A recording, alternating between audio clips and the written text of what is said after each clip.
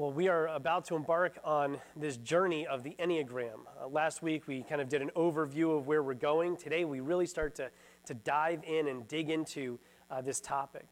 And if you've done any work with the Enneagram, you will see that the Enneagram is not something that you learn overnight. The Enneagram actually has its roots all the way back to the 4th and 5th century BC.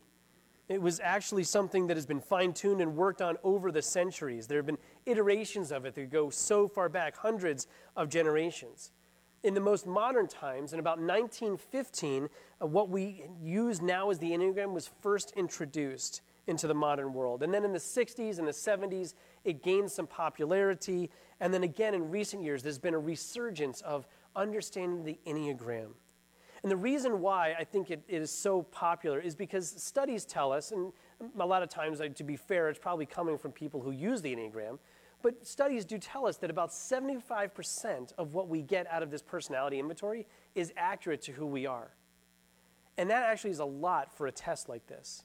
When you hear that 75% is accurate, that's actually a lot, an accurate test. It's actually high for a test like this. It's popular because it's comprehensive, but it's also overwhelming.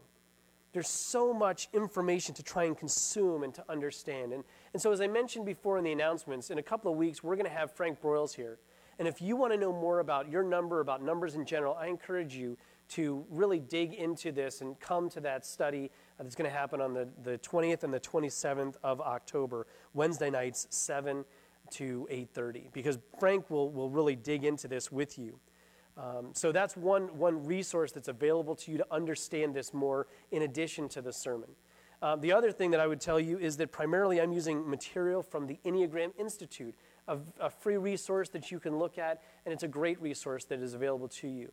And then another one that I found is there's a woman, her name is Jean Schultz, and she wrote about the Enneagram last summer, and I've been taking some of my material from Jean's work as well. So that's where I'm getting a lot of the material in addition to obviously Scripture and what we're going to be looking at as we dig into the Enneagram. So now some say the Enneagram is great.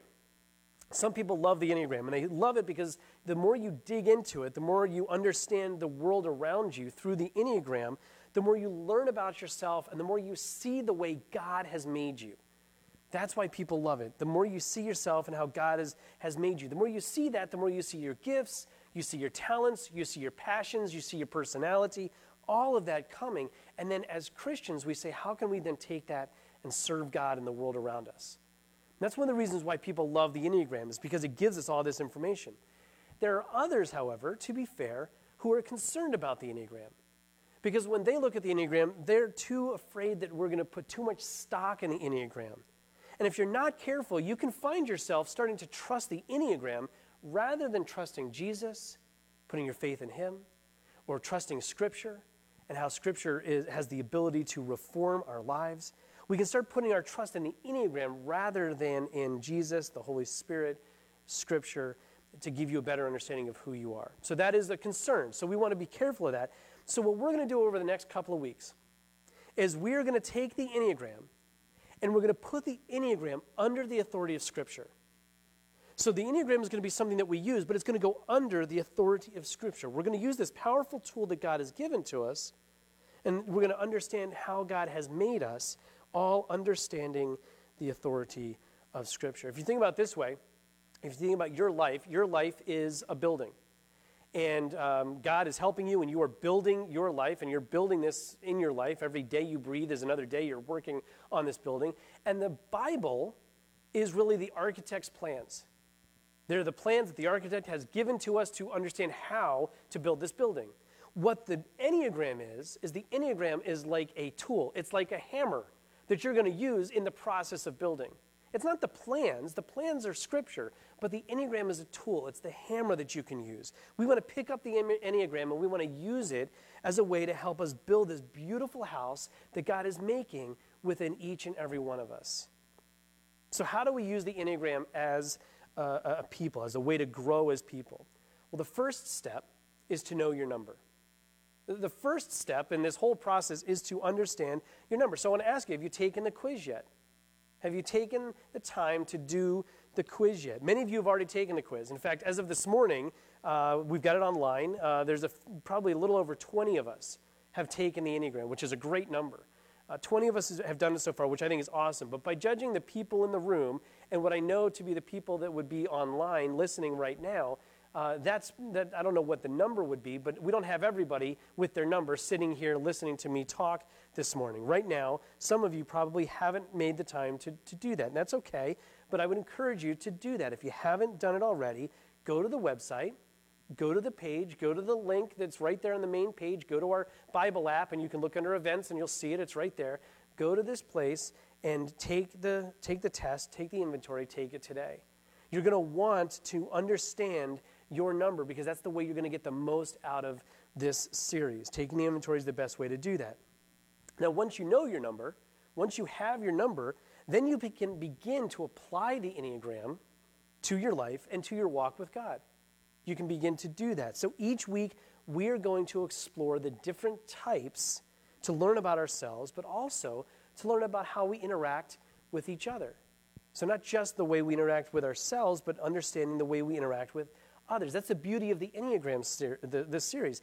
Today, we're going to talk about ones and twos. We're going to talk about reformers, and we're going to talk about helpers. Those are the two we're going to talk about. But if you're not a one or a two, and you're just listening to that today, that's okay. Because you're going to learn today what makes ones and twos tick. You're going to learn how they've been designed by God. You're going to learn about what makes a one and a two afraid. And you're going to learn about the best way that you can interact with a one and a two in the future. So what do we know about type ones? Let's start there. What do we know about type ones? Type ones are called the reformer. They're called the reformer. That's its title. Because the type ones have a sense of mission. They're on mission. They are goal-driven. They have a mission. There's something that is driving them that they want to improve the world. They're on a mission to improve the world, and they're going to use whatever amount of influence they have in the world to accomplish that mission. Whatever God has given them as far as influence, they are going to use. Ones are going to use their influence to be on mission. God has made ones to be trustworthy. He's made them to be honest and to be just. Ones are usually very conscientious. They're ethical people with a strong sense of right and wrong. They're often teachers. They're often crusaders. They're often advocates for change. The Enneagram Institute says that history is full of ones who have left comfortable lives to do something extraordinary because they felt that there was a higher calling placed upon them. As we look back through history, we can see during the Second World War, there was a Swedish architect named Raoul Wallenberg. If you know his story, Raoul, he left a comfortable middle-class lifestyle to work for the protection of thousands of European Jews who were being invaded by the Nazis. In India, Gandhi left his wife and his family and a life as a successful lawyer to become an itinerant advocate of Indian independence and nonviolent social change. Joan of Arc left her village in France to restore the throne of the Dauphin and to expel the English from the country. The idealism of ones is scattered throughout history, and ones inspire people. They've inspired millions throughout the years.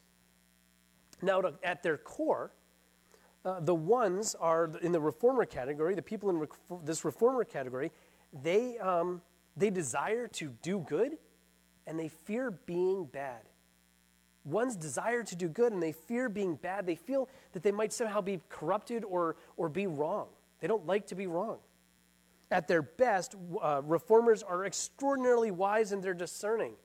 They are humane and they are inspiring and they are hopeful. They believe what they say. And when they say words, they expect that people are going to see that they're talking truth. At their best, they are matched up and they're just speaking truth. They believe that the truth of what they're saying is going to be heard by the people around them. At their worst, however, reformers can be obsessive.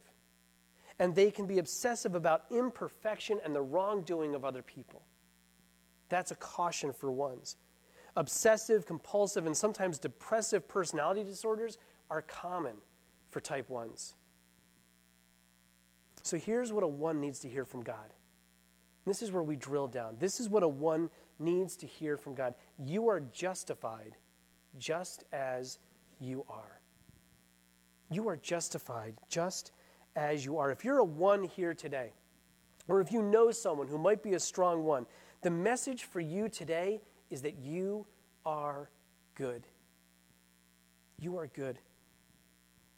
As a Christian, when we invite Jesus to take up residency within our lives, when we decide to put Jesus first in our life, when we commit our lives to a path that follows in the footsteps of Jesus, when we believe that Jesus died for our sins and that we are no longer having to carry that burden, we are justified because of what Jesus did for us on the cross.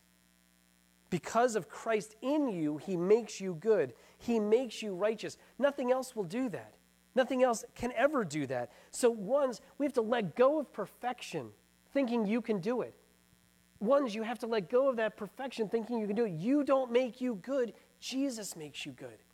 And once a one embraces that, all bets are off.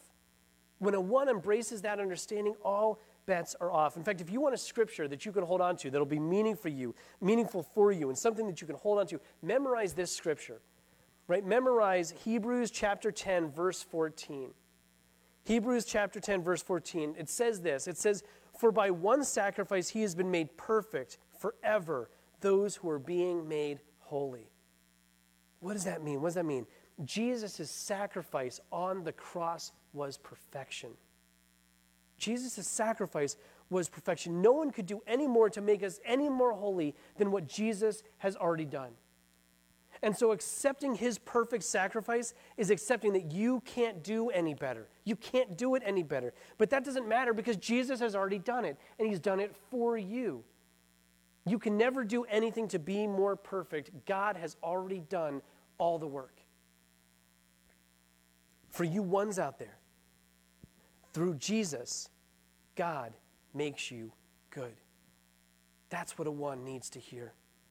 And so you take your desire for perfection, you take your honesty and your integrity, and you submit it under what Jesus has already done for you. You put it under the authority of who Jesus is and what he's done for you. And now in the world, you can be wise. You can inspire those around you with your moral code, without fear, without anxiety of ever being corrupted or bad, because Jesus has made you good, and he's done that perfectly.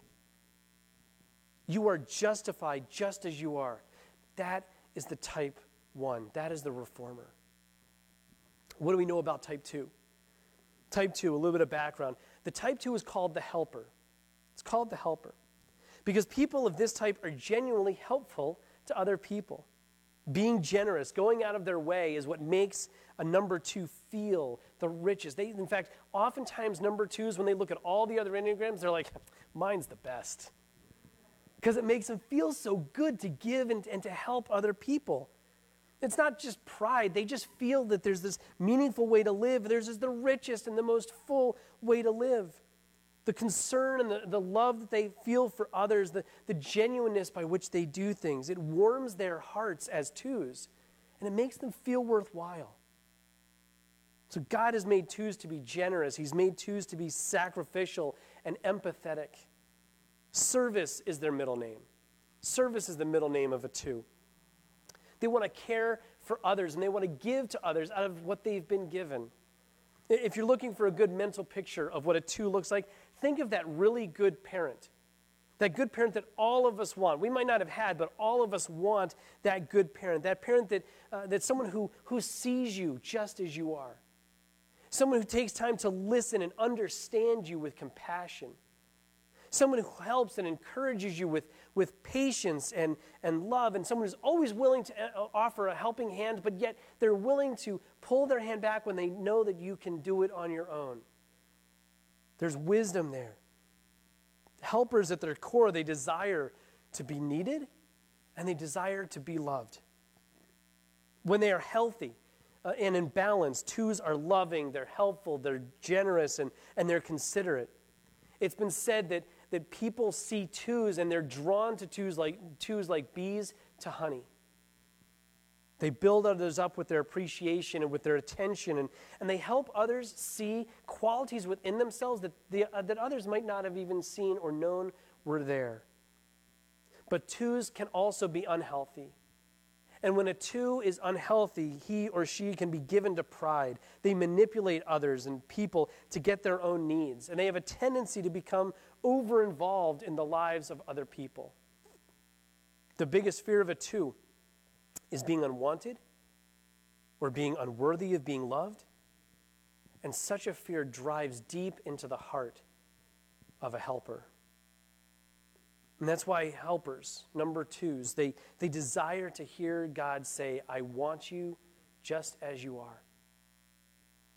I want you as you are. A 2 wants to hear God say, you are wanted and you are loved.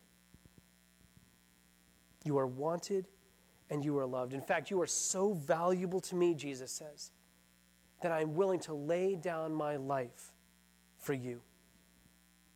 My life, my death, my resurrection. I will take care of all of your needs, Jesus says. That's how much I love you. If you're a 2, you desire to be wanted. God loves you so much that he sent his one and only Son into the world to die for you. Let God's model for love be the model that you use when you love others. You can love others because you know how much God loves you. He's laid down his life for you. A scripture verse you might want to hold on to is Proverbs 11:25, and it says this, a generous person will prosper. Whoever refreshes others will be refreshed. God has generously and graciously loved you, and he's given his life for you. In the strength of who you are, in who God has made you to be, you can now go and you can love others and you can share generously because of what God has done for you. Take that generosity that you've been given and give it away to others. Refresh others and you will yourself be refreshed. So that's a 1, or that's a 2 rather. We've heard about a 1 and we've heard about a 2. These are the different types that we've talked about today. So now the question is, what's next? How do 1s and how do 2s live into their 1 and 2-ness, for example? How do they do that? Well, here's some practical advice. There's a lot more we can drive into, and Frank will probably get into this in his study later on in this month. But I want to tell you this, just for now. 1s, if you're a 1 and you're listening to me today, or if you're here and you're a 1, here's what you need to do. You need to relax. If you're a 1, you need to relax. You need to make time for yourself without feeling that everything's up to you, or that if you don't do something, the whole world is going to collapse and fall apart. Thankfully, the salvation of the world is not dependent upon you. That's why Jesus came. 1s, we just need to relax. You are good enough. You are good enough because of Jesus. Trust in God's process of making you holy. He's making you holy to help you use the gifts, under the truth that God loves you. So 1s, you just learn to relax. And 2s, you need to remember that it's important for you to address your own needs. It's important for you to address your own needs. As a helper, you often are running around helping other people. You're doing this, you're doing that. You're pouring out your life to fill up the other cups of the people around you. You're always doing that and the people around you. But if you don't take time to fill up your own cup, you will have nothing left to give out. And if you do that, that's going to frustrate you, and it's going to frustrate the people around you, and you're not going to be working to your max potential of the way God has made you to live. And so get the rest you need. Take care of yourself. And remember, it's not selfish for you to take care of you before attempting to take care of others. That's actually godly. It's a good thing to do. Jesus was often found retreating to get away by himself for a little bit so he could recharge and then go out and do and serve and care for others. You can do the same. It's okay for you to take time for yourself. God has made us unique. Each and every one of us, all of us, our personalities, our passions, our hopes, and our desires, our skills and our abilities, they all come together to form who we are. And so learning the different types of how the Enneagram helps us to understand ourselves better and gives us a chance. It gives us a chance to be affirmed by God. And so learn about yourself. So for you ones out there, again, I'm going to tell you, relax. And for you twos out there, take care of yourself. And for the rest of you, if you don't know yet what number you are, please go to the website and check it out. And if you do know what your number is, take a look, because if you did the survey, I've sent you a list of what numbers we're going to be covering and when we're going to cover them over the next month. And so I encourage you, make sure you mark your calendar to be here on that day as well, so you can learn about yourself in this in this very particular way. So take the quiz, get your number, so that you can better connect with God, and so that all of us can glorify God with our personalities. Amen. Let's pray. Father God in heaven, I thank you. You are so good to us. Holy Spirit, you are here in our midst, and you are calling us to account, and you are teaching us about our personalities, and I pray that you would keep doing that work within us. Lord, help us to learn through the survey. Lord, help us to learn through the message. Help us to learn through talking and just learning about ourselves in various ways. Lord, we thank you for your presence, and we pray, God, for you to guide us all of our days. We pray this in Jesus' name. Amen.